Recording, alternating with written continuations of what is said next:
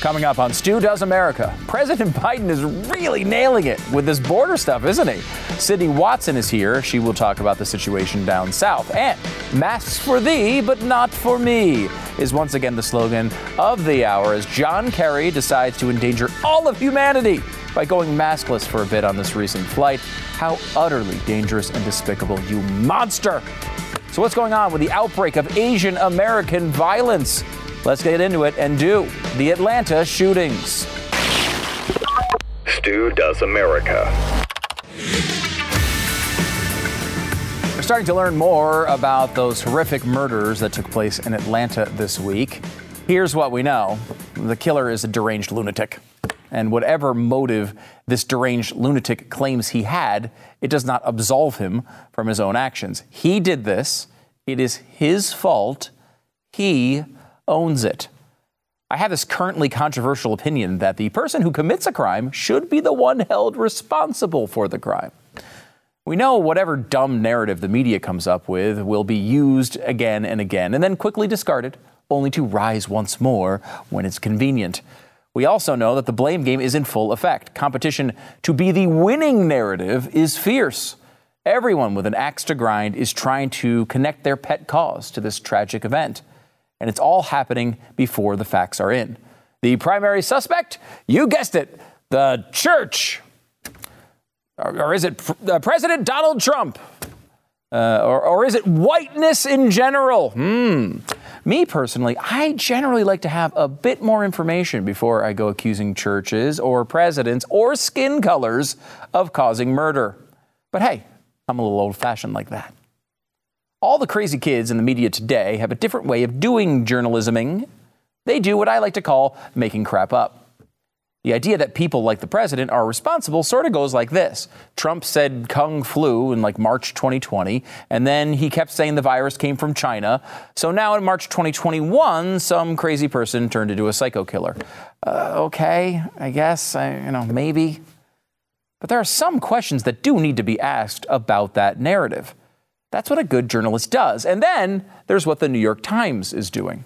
Asian Americans are being attacked. Why are hate crime charges so rare? Oh, they're being attacked. All Asians? Full-scale attack? Who's attacking? This sounds more like a headline from World War II, back when the media didn't hide their racism behind anti-racism. The bad old days. If you could send woke culture back in a time machine to respond to that, would they be more offended by the headline or the bombing of Pearl Harbor? Not so sure we can assume the outcome of that one. When ISIS members are being called austere religious scholars, this is kind of what you'd expect. But I digress. Despite what the New York Times headline suggests, if you look outside your window, there's a good chance you will not see battalions of troops and armies going door to door looking for Asians to attack. So what is actually happening? What evidence do we have? Good place to start is one of my recent shows that you somehow may have missed, which looks at how strong the evidence is for this nationwide narrative. The delicately titled, Stu Does Asian People. We know that, at least according to the mayor, an African-American woman, by the way, who was discussed as a possible VP nominee for Joe Biden, that there has been no increase at all in Atlanta as far as violence against Asian Americans. Obviously, whatever the motivation was for this guy, we know that many of the victims, the majority of the victims, were Asian. We also know that this is an issue that's happening across the country. It is unacceptable, it is hateful, and it has to stop. That being said, we are coordinating in real time to make sure that our communities have the resources that they need.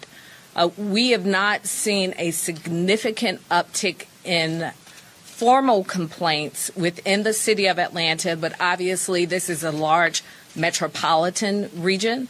And we know that we're hearing the stories. We're seeing them on television. We're seeing them on social media.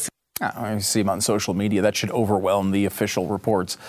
The one piece of evidence we do have as far as motivation is from the police. This is Cherokee County Sheriff's Office Captain Jay Baker. He claims that these, and as the chief said, this is still early, but he does claim that it was not racially motivated. He apparently has an issue, what he considers a sex addiction, and sees these locations as something that allows him to go to these places, and it's a temptation for him that he wanted to eliminate.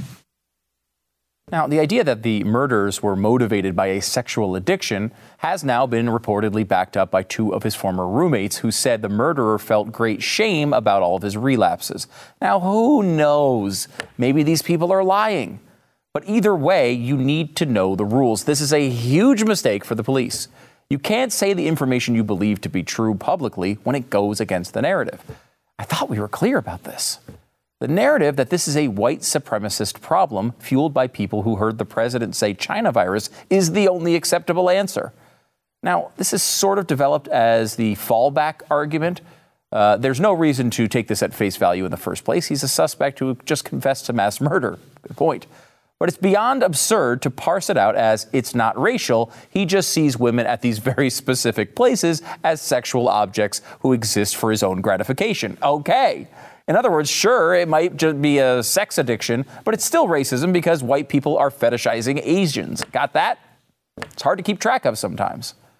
Now, maybe that's true, but it is a totally different argument and is completely separate from the last obvious and only true narrative from like 20 minutes ago.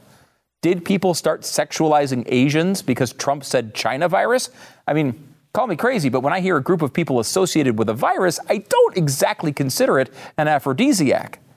But this officer has hurt the narrative, so he must pay. Enter the Daily Beast and their brand of search Facebook journalism. Their story, Georgia sheriff spokesperson posted racist COVID shirts on Facebook. Okay, what is the racist shirt? It is a Corona beer parody. You see, Corona beer is imported from Mexico, and the T-shirt says the coronavirus was imported from China. Except for some reason they used COVID-19 instead of coronavirus, which actually sort of ruins the joke. It also has some fun with a Trump pronunciation of China. Now, is this racist? Is it?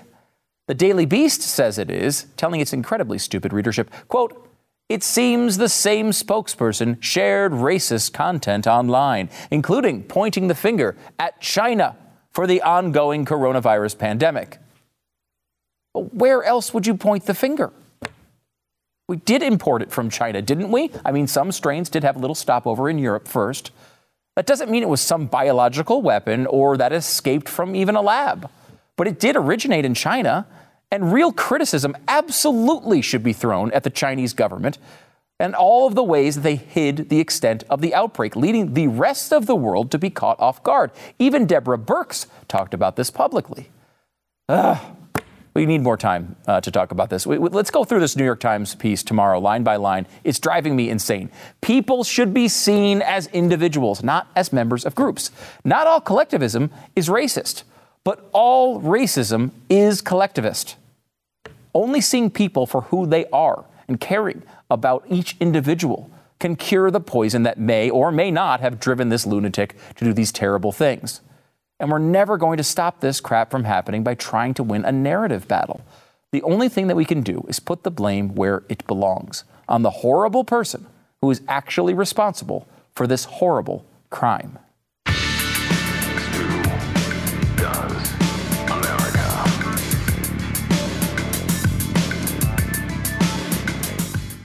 Having a First Leaf Wine Club membership is like being a VIP in the world of wine. My wife loves wine, but she's not really adventurous with it. She has a couple wines that she likes. She goes back to them over and over again. That's why First Leaf is perfect for her. First Leaf delivers this incredible box of wine. I don't know exactly how many bottles it is. It's amazing. And it comes in, and she gets to try all these different varieties, all these different ways to kind of expand her horizons. You can save like 60% off retail prices on award-winning wine. And unlike other wine clubs, First Leaf uses an algorithm to feedback and curate your future wine recommendations. So you're not getting a bunch of wine you don't like. It's kind of like a Stitch Fix for wine. Discover new wine like a VIP by becoming a First Leaf member. Join today. You'll get 6 bottles for only $29.95 and free shipping. My wife, Lisa, absolutely loves this. Go to tryfirstleaf.com/stew. Be a hero in your household. 6 bottles of wine for $29.95 and free shipping. Tryfirstleaf.com/stew. It's tryfirstleaf.com/stew. I'm happy to welcome to the program Katie Herzog. She's a journalist and host of the podcast Blocked and Reported, along with Jesse Singal. Of course, you should subscribe immediately. Very funny podcast, very interesting. There's very few interesting people on the internet, and Katie's one of them. Thanks so much for coming on, Katie. Thank you so much for having me. That's high praise. I appreciate it. Oh, yeah. I mean, it's, for people who aren't familiar with you, you guys have really carved out a really cool thing outside of the media circles. Like, I feel like you guys just legitimately don't care what you say. You don't care what people say about what your point is. I love that. It feels really authentic. And I think part of that is because of your path to get here. Can you tell people about it? Right. So my co-host, Jesse Singal, and I were both mainstream media reporters, or he was more mainstream than I. I worked for most recently an alt weekly out of Seattle called The Stranger. I was laid off at COVID. Jesse was a staff writer at the New York Times Magazine. And both of us ran into, how do I put this? We ran into great pushback when we reported specifically on trans issues. So I wrote a piece in 2017 called The Detransitioners, which was just this reported piece about people who transition from one gender or sex to the other and then detransition back. A year later, Jesse wrote a piece on trans kids. And in both cases, there was just this really massive online pile-on for both of us. And in my case, it also went offline. So people were burning stacks of the paper and sending me video of it. There were stickers and flyers posted around Seattle calling me transphobic. And the thing is, both Jesse and I are probably in line with most trans activists on 98% of the issue. But we deviated slightly in these very particular points. And what we wrote was really in line with with research and data, but that didn't really matter. And because of that, we both sort of got pegged as bigots unfairly, and those reputations affected us professionally a great deal.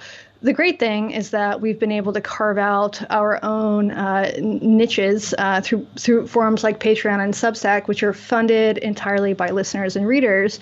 And so we don't have to work within institutions anymore. So we have sort of taken ourselves out of the media institution to create our own business. And we are two of the worst people to be creating a business. We don't know what we're doing, but we are at least immune from some attempts to cancel us. And there have been many, especially around Jesse. Yeah, it's interesting because there really is a cool world developing where this can actually happen. I don't think this was even a thing relatively recently, and now you have big names, Barry Weiss and Megyn Kelly even. I mean, tons of people have gone into this space and have tried to just do this authentic thing direct to the people who are adult enough to understand the jokes, to understand the search for answers and the search for information. That search is, I think, really interesting, and we've all but deleted it from mainstream conversation. Yeah, it's really unfortunate. So you've seen through the success of avenues like Substack and Patreon that there's a real appetite for people who are willing to question the mainstream narrative. People like Glenn Greenwald and Matt Taibbi and Barry, as you mentioned, and Jesse and I.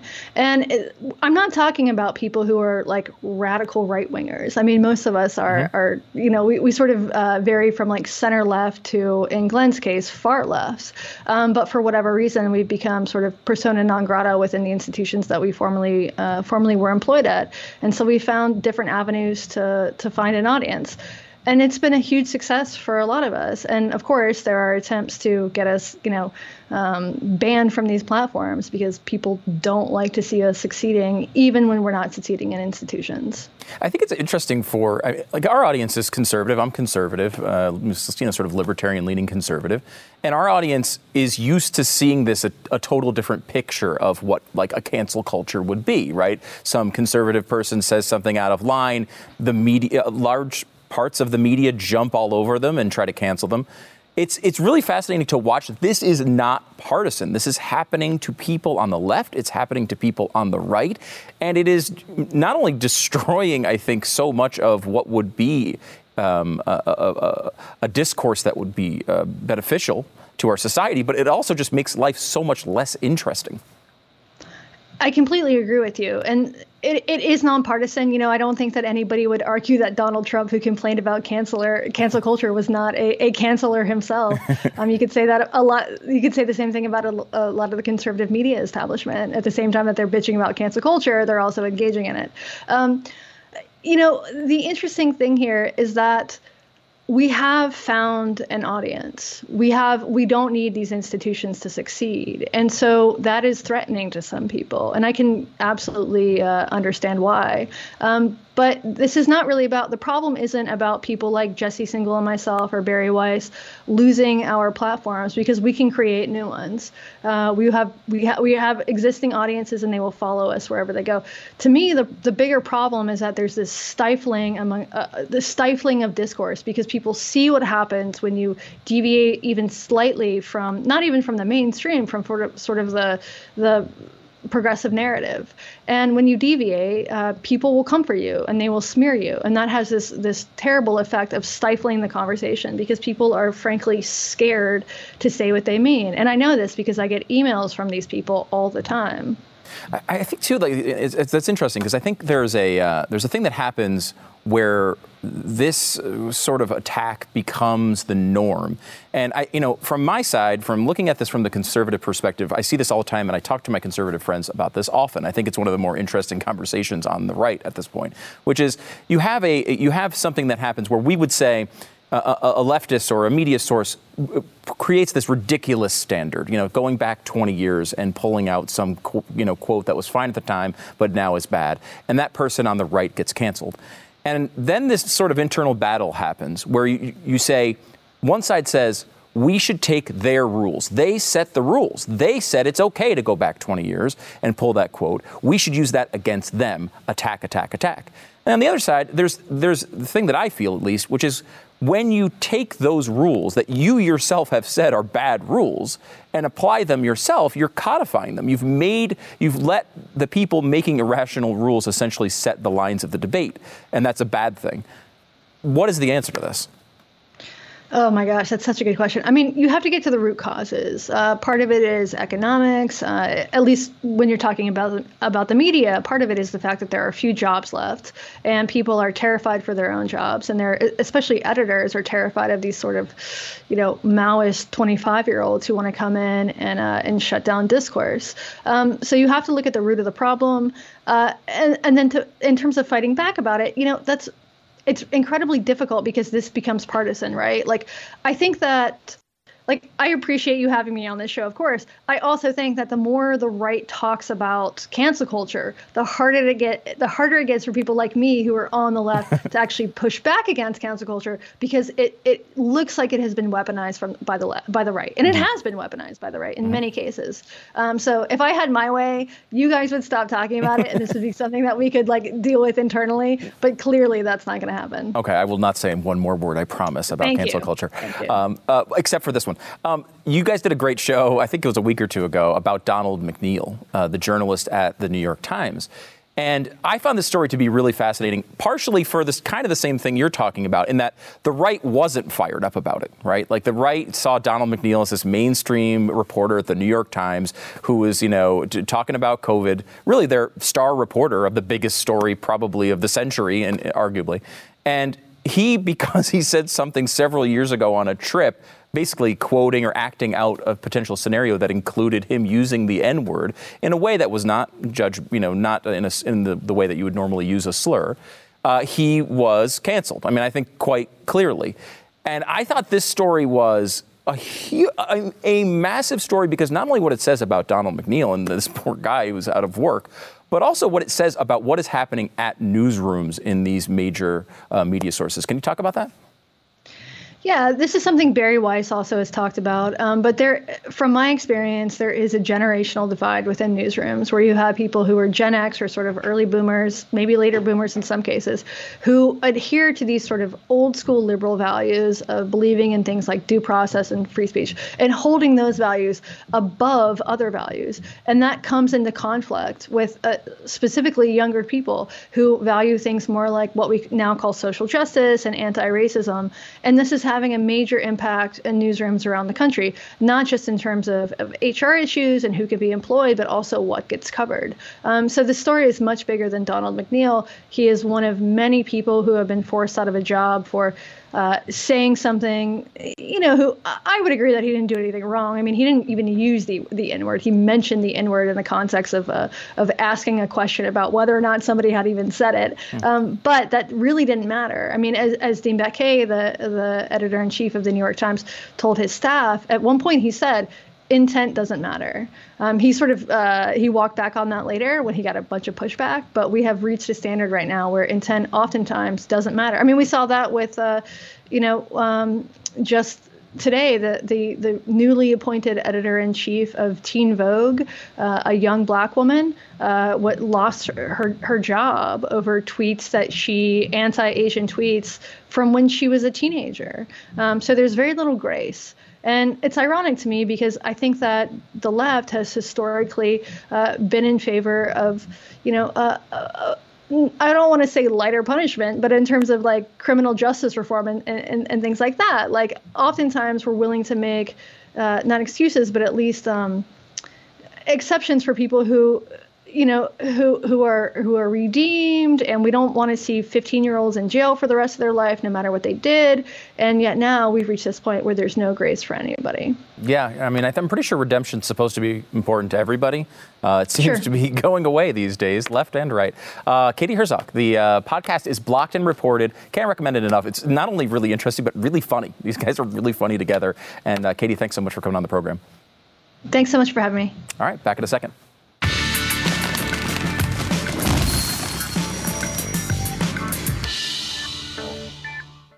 Trying to buy or sell a home in these times, it can be very challenging. That's why you need a real estate agent who's coming into your place and saying, you know what? You know that wallpaper you think is good looking? No one's going to want it in here, and you should change it. And it's going to cost you a few bucks, but it's going to make you a lot more money on this house. You need the person who's going to be honest with you, who's going to say, look, this is the way to go. If you happen to be a person who is escaping from New York, from California, from Illinois, from one of these states who, locked you down and you just can't deal with it anymore. You're going to Florida or Texas. Just going to Florida or Texas isn't enough. You need to have a good real estate agent to make that experience as positive as possible. You find that person at realestateagentsitrust.com. Get more information at realestateagentsitrust.com. The place to go when you're buying or selling a home, realestateagentsitrust.com. You, of course, have heard of snakes on a plane. So here's John Kerry. Kerry is as you know, climate czar of the planet. Shouldn't be flying anywhere, in my opinion. I mean, geez, he's hurting the planet. However, he was on a plane and did something very, very bad. He took his mask off. Do we have the photo? There it is. Oh, my goodness. It's dangling from his left ear, which is the best way to stop coronavirus. Look, with all my belief in the deepness of my soul, I completely believe that John Kerry has been vaccinated for the coronavirus. Why do I believe that? He's old and he's really rich and he's really powerful. So I'm sure he had no problem getting this vaccine. I'm sure he was eligible right off the bat. He's probably in group 1. So I'm sure he's had the vaccine, and there's no reason he needs to be wearing a mask on a plane. He's actually just doing the thing that he, of course, should be doing, and it's totally rational for him to do. Problem is, he's telling everyone else how evil they are if they were to do it. So the hypocrisy is the issue. With Nixon, it was the cover-up. It wasn't really the crime. Here, it's the hypocrisy. It's not really the crime. I don't really care if John Kerry wears a mask on a plane. I don't think he's doing any damage by it. And, masks can show some benefits in certain circumstances, but I mean, this is really stretching it if you think a vaccinated person needs to be wearing a mask on a plane. And he says he took it off for just a moment. The guy who took the picture said it was about 5 minutes, which is a very long moment. Either way, aren't you just glad John Kerry's back in your life? What a joy. Back in a second.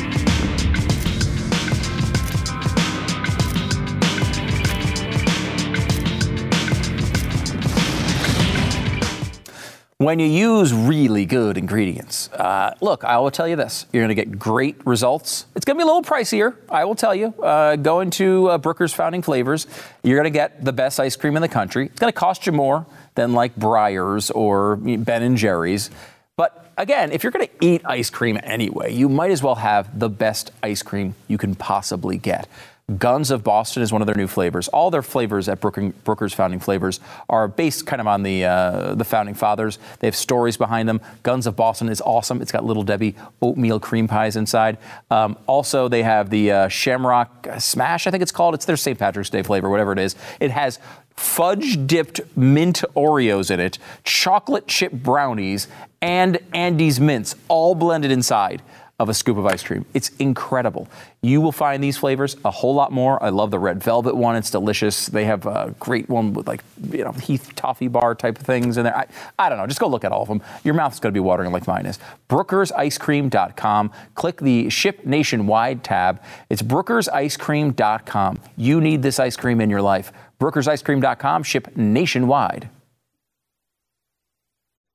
Happy to welcome back to the program political commentator and contributor to The First, Sydney Watson. Be sure to subscribe to our YouTube channel before this interview is over. Just do it. I mean, even in the middle of her talking, just go over and subscribe. Sydney, thanks for being brave and coming back on the program. Thank you for having me. I was actually just thinking that this chair is so comfortable. I want one in my house. Really? You can just take that one with you. We actually give one to each guest. Great. Well, I'll just carry it out then. That's that. Yeah, we have a whole room of them. In the middle of us talking, I like that. So let's start talking. First of all, you're in Texas now. Yes. You had to deal with the deep freeze. I did. Yes. I heard it was quite tough. It was awful. I mean, I come from a continent where we don't have really winter weather. Well, we do, but it's not nearly as cold as you guys get. Right. Are you from Texas originally? No, I'm from the Northeast, so I'm used to much worse than this. Okay, so you've like acclimated to like basically, freezing to death, like hypothermia. That's just fine with you. Right. Whereas I'm not acclimated to that. No. See, I moved from the Northeast to Texas because I was so not fine with it. With the hypothermia. Yes, I hate specifically. that. I hate that. So we had a pipe burst in our house, and the whole thing filled with water.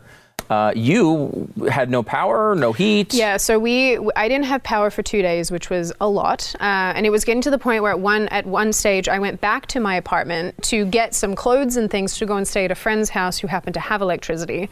And I was in there for probably 5 minutes and my hands were like frozen to the point where I'm trying to do up zippers and things and I'm like, I can't feel my hands in my own apartment inside the house. It's incredible. So it was nuts. And then, the after effect was I was like, this is not going to look great in terms of billing and all that sort of stuff later down the line. I was like, ugh. Yeah. A lot of people got hit with these gigantic electricity bills. Yeah. I guess they're trying to pass some bill to basically say, sorry about that, we'll give you all your money back.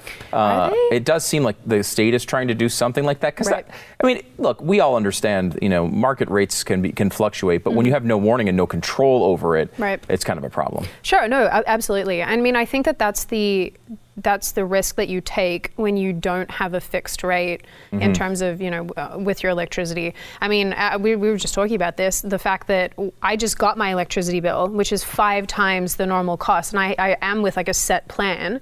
My plan is, it's the same, It's the same rate every single month. And they're saying that I use 3 times the amount of electricity that I would usually use. I'm a single human and I turn off all the lights. I am a light turner offer. I'm an unplugger. That is my way of doing things. Yeah. And I looked at this bill and I thought, this is psycho, because I can't even imagine how many other people are in a similar position as me, but without the fixed rate type situation. I mean, some people had thousands and thousands of dollars. Psychotic. Completely ridiculous. Insane. Hopefully they'll get it squared away.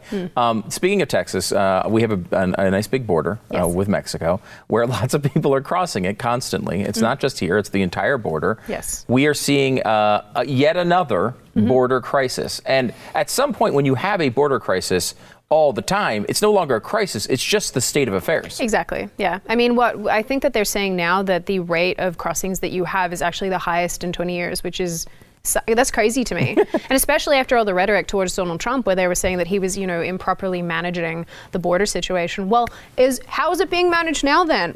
Washington Post, how's it going now? So, I mean, I don't know if you saw in the news too that I believe it's somewhere in the realm of 300 or 500 migrant teenagers are being put up now in Dallas, in the Dallas Convention Center, because of this overflow from these facilities at the border. So now this is not even a border problem. This is an actual Texas problem. Yeah. And it's going to spread all over the place because the people who aren't being held there are being shipped to other locations in the United States to be with relatives, which again, we're just incentivizing this behavior. Oh, absolutely. And then when you have Biden and his cronies saying things like, "Oh, we're going to give illegal immigrants a pathway to citizenship," I just think what a slap in the face this is to anybody who's actually gone through not only the process of legally coming to this country and getting a green card or citizenship, whatever the case is, but I mean, basically to anyone who's had to spend all that time, effort, energy, and money on this. I mean, thankfully, I'm glad that I was born a U.S. citizen and didn't have to go through it. But I know so many folks who are in a position where they would love to move to the United States, but run into the issue of, visas and how do I do this? It's such a complicated process. But here you can just jump the border and you're golden. Nice and easy. They make it so much easier. It's a small river. So they even have bridges over it. You just walk right over them. Beautiful. It's interesting to see this because I think you have there's two parts of this. One, the sort of immediate crisis where a bunch of people are in an area where they shouldn't be and they don't know what to do with them. Right. And if you're going to change policies, what you need to do beforehand is prepare for what is coming.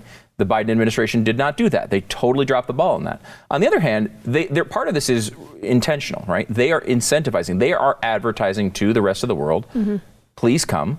Even though they're saying every once in a while, they'll say, well, no, don't come right now. But they're with their actions, they're saying, please come. Get here before we make this, we draw this line. Because if you get here after that, we're not going to be able to give you that pathway. Right. So please come right now. I mean, I don't understand how you could take it any other way if you were from these countries. Well, I always want to know, I mean, so when, I totally agree with you just as an aside, but I always want to know how it is that the average citizen isn't more angry about this because again, borders, there's a reason that we have borders. There's a reason that countries are sovereign. I mean, thankfully I come from a country that has a big giant ocean around it, so it's less of a problem, but people still come on boats and we still have not quite as big an issue, but we still have an issue, with this happening. Sure. But I don't understand how people can let the government get away with it. And then the other thing too, I always think is, why? Why are you doing this? Why are you incentivizing people to do these things illegally? Why are you bringing in, I'm not even going to use their terminology, illegal people who are doing, who often, I'm not saying all of them go on to commit crimes and things, but there are massive economic ramifications in terms of, like the tax pool and things like that. Why are you giving these people driver's licenses? Why are you creating sanctuary cities? What is the benefit to these politicians to do that? That's my question. That's what I want to know. Yeah, because I feel like there's things I don't mind importing. Tequila. Sure. It's great. Import all the tequila you want. Beautiful. Now, we all know that many of the people that will come here, they may not commit violent crimes. Of course not. But some will, just based on percentages. And there's no reason to import crime. No. We need to be more careful with this process. And it seems to be this sort of it becomes a talking point, becomes a way to bring in new voters, whatever the situation is. And the left in this country does not seem to be concerned about this issue at all, even though they're in the middle of dealing with it and they can't deal with it. It's clear. Well, it's weird too how they always say things like nobody is illegal. Or, I guess that this is where we have taken leave of actually enforcing and putting emphasis on following the law in this capacity. This is a very American problem too, in the sense that other countries, when they talk about the migrant crisis, let's say France or England or whatever, they have people illegally coming into the country, it's again one of these things where I think that they're more honest about what's going on, whereas in the United States, it's very, the conversation surrounding it is very muddied, and then it draws into it, oh, it's racism. Well, I'm sorry to say, but the majority of these people coming from Honduras or El Salvador or whatever the case may be, these are people who are basically, they're of like, you know, Portuguese and Spanish ancestry. Like they're basically no different to you and me in a lot of ways. Sure. So again, you bring it back to this racism thing that I don't think is part of the conversation. Yeah. Are you coming to the country legally? No, then don't come. Right, because I mean, you have friends in Australia who might want to come to the United States, but I would think you'd agree. Yes. They shouldn't come here. Do it legally. Unless it's legal. You think I'm going to hide them under my bed? Be like, you know, this is not like an occupation thing where I'm protecting someone. It's don't come to this country illegally. It makes me so mad. Let me ask you where you stand on a sort of a conservative dividing line that has sort of developed over the past few years mostly. Mm-hmm. There's been these two kind of camps where you have one side that says, look, we don't want illegal immigration. What we do want is legal immigration. We want people who are the stars of their country to come over here legally, go through the process, and maybe the idea we should think about is making that process a little easier for the people we want here, right? The other side kind of says, look, we have an economy, not everyone's employed, we have risks there. We should not let even illegal immigrants come in for at least a while because we need to protect the economy. How do you fall down on that divide? So I personally am very anti-immigration in most capacities. And people would argue, oh, but Sydney, you're an Australian that now lives in the United States. I'm a citizen. I probably don't count on that front. No, you would not. But I'm anti-immigration in the sense that I think you have to build up your existing population. And a lot of people, again, will argue that it has to do with economic success. You know, the more people that you have, you know, the more jobs that get filled, the more businesses that get created, the more people who can pay taxes, it bumps up the economy. That is the argument that people often make when it comes to immigration. And they're not entirely wrong. Yeah. I mean, I think that you can mask a lot of economic problems by bringing in a lot of people, and I think Australia does that beautifully. They mask issue by importing a bunch of different people. But I do think that the main people that must be considered and must be taken care of first and foremost are the people who are born and raised in that particular country.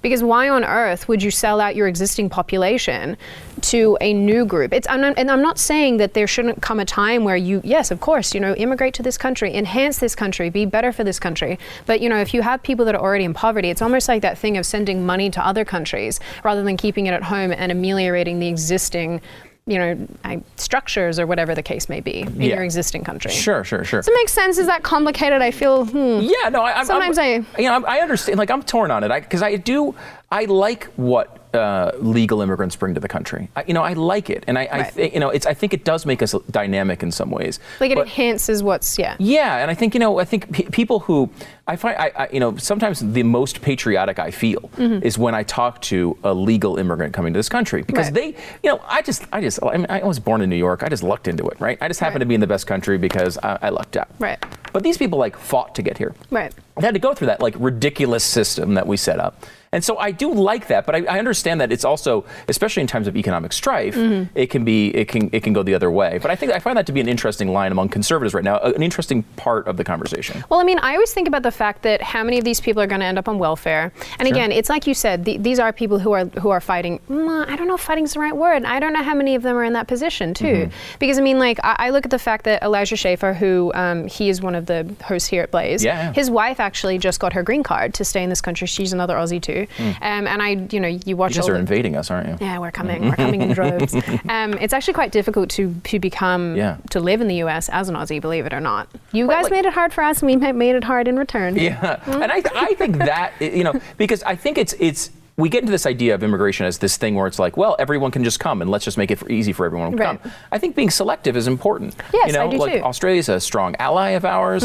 I think that there's a lot of cultural similarities. Yeah, tons. And I think people who are coming here, we're talking about people who might be, highly educated in technology and medicine and all these things that can be really useful for our society. I'm just selfish. I want to exploit that stuff. On the other hand, you can't just have people coming in and being a drag on your society either. So it's a tough balance. Well, that's it. I mean, that's the biggest thing is, again, how many people end up on welfare. And this is, again, I think this is the part of the conversation that people often don't want to have. I think what you're talking about are the migrants who come in with their university degree, with money in the bank, prepared and willing to become an American citizen, cut ties to their country, and basically just fully embrace the Americanization of who they are. There are a lot of people who don't do that, and that's why you end up with tribalism. That's why you end up with little niches of people that are in their own little segregated groups. groups. And because that is the net effect, people want to be around their own. And when I say their own, I mean people who are from their own country or who look the same as them or who are the same sex or whatever the case may be. Yeah. So I think immigration is a lovely idea in theory,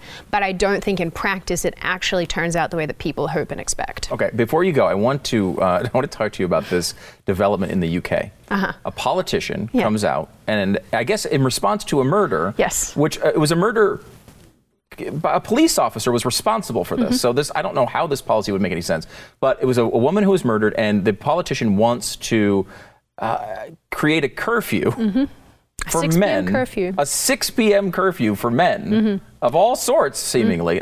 Is this a serious proposal or? So the gist that I got from her talking about this, and this is so in Australia and in the UK, we call them Greens. So they're like the hippies that love the earth. You know? We have some Green Party people here. Well, there you go. Yeah. Lovely few. We have to call them watermelons because they're green on the outside but red on the inside because they're commies. Yes, you know? So. Very much so. Yes. So this Greens politician in the UK was, like you said, she said we should have a curfew for men, a 6 o'clock curfew. I think she meant it hyperbolically in the sense that, yes, we could theoretically do this and it would protect women and keep people safe, because she said that it would downgrade discrimination. Right. And I think it's in response to people often saying to women, hey, women, take stock of what you're doing and where you're at, because, you know, you are an autonomous person with agency and we don't want you to get murdered. Right. So she actually made follow-up comments where she said, well, this is basically, my suggestion is better than telling women to, you know, just stay home. Sure.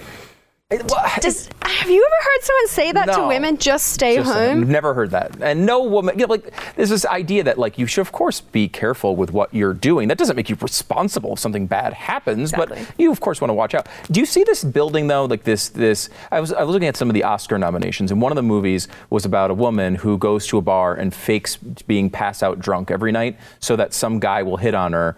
And it seems like, I hadn't seen the movie, but it seems like then the guy will hit on her, try to take advantage of her, and then she'll turn the tables at the last second and probably murder him. That's kind of the basic sense of the movie. There's a film about It's just a movie, yeah. Oh my God. And again, it's not a serious movie, but it does seem like there's this idea, there's this kind of overall current to try to make it seem like all guys are just bad. They're just bad things or bad creatures. I wish we didn't have any of them.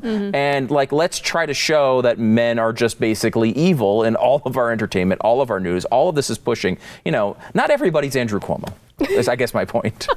Is this a real current? Not everyone's Biden and not everyone's Andrew Cuomo. Right. There we go. That's how. But you're right. I mean, and I feel like America has actually less of this narrative going on, believe it or not, than Australia and Canada and the UK. Really? Weirdly, Commonwealth countries just are very anti-men, very gynocentric. It's quite strange, actually. And I don't know what's going on. I don't know. Maybe it's just the British thing, the fact that we're all part of England in whatever capacity. I don't know. But, you're certainly right. It's quite strange when people say these things unironically or ironically and suggest that men should be treated in a different capacity to women. I always think, how does that help anyone? Because it's like we were talking about actually before the show. These aren't the only two options. It's not just men have to stay home and women have to stay home. That's not it. There has to be a logical way of dealing with violent crime. And, I even suppose in some capacity, maybe even the subjugation of women. There has to be a way of dealing with that. Yeah. But the way is not by discriminating against men. I don't know how these people can say, bad to discriminate against women, we don't like that, but discriminate against men, all good. That's fine. Does seem to be the way of the world right now with all the anti-racism stuff and all these things. It's like, well, just discriminate against a different group. That'll solve it. Exactly. That's not how you solve it. Let's build one group up by pushing another down. That is beautiful. It doesn't make any sense to me, at least. I don't know. Somebody, I guess it makes sense to. Sydney Watson, political commentator, contributor to The First, and, of course, host Sydney Watson on YouTube. Make sure you subscribe to the channel. And, of course, we told you before to do it, so you probably have already done it by now. That's how this works, right? That's exactly it. The government just tells you what to do, and then you do it. And then you follow through. That's what happens. And I'm going to take the chair. All right. Oh, yeah. Have fun. It'll fit in your apartment. It's a very, very cold apartment, but it'll be okay. Exactly. Sydney Watson, thank you for coming on the program. I appreciate it. Thanks for having me. All right. Back in a second.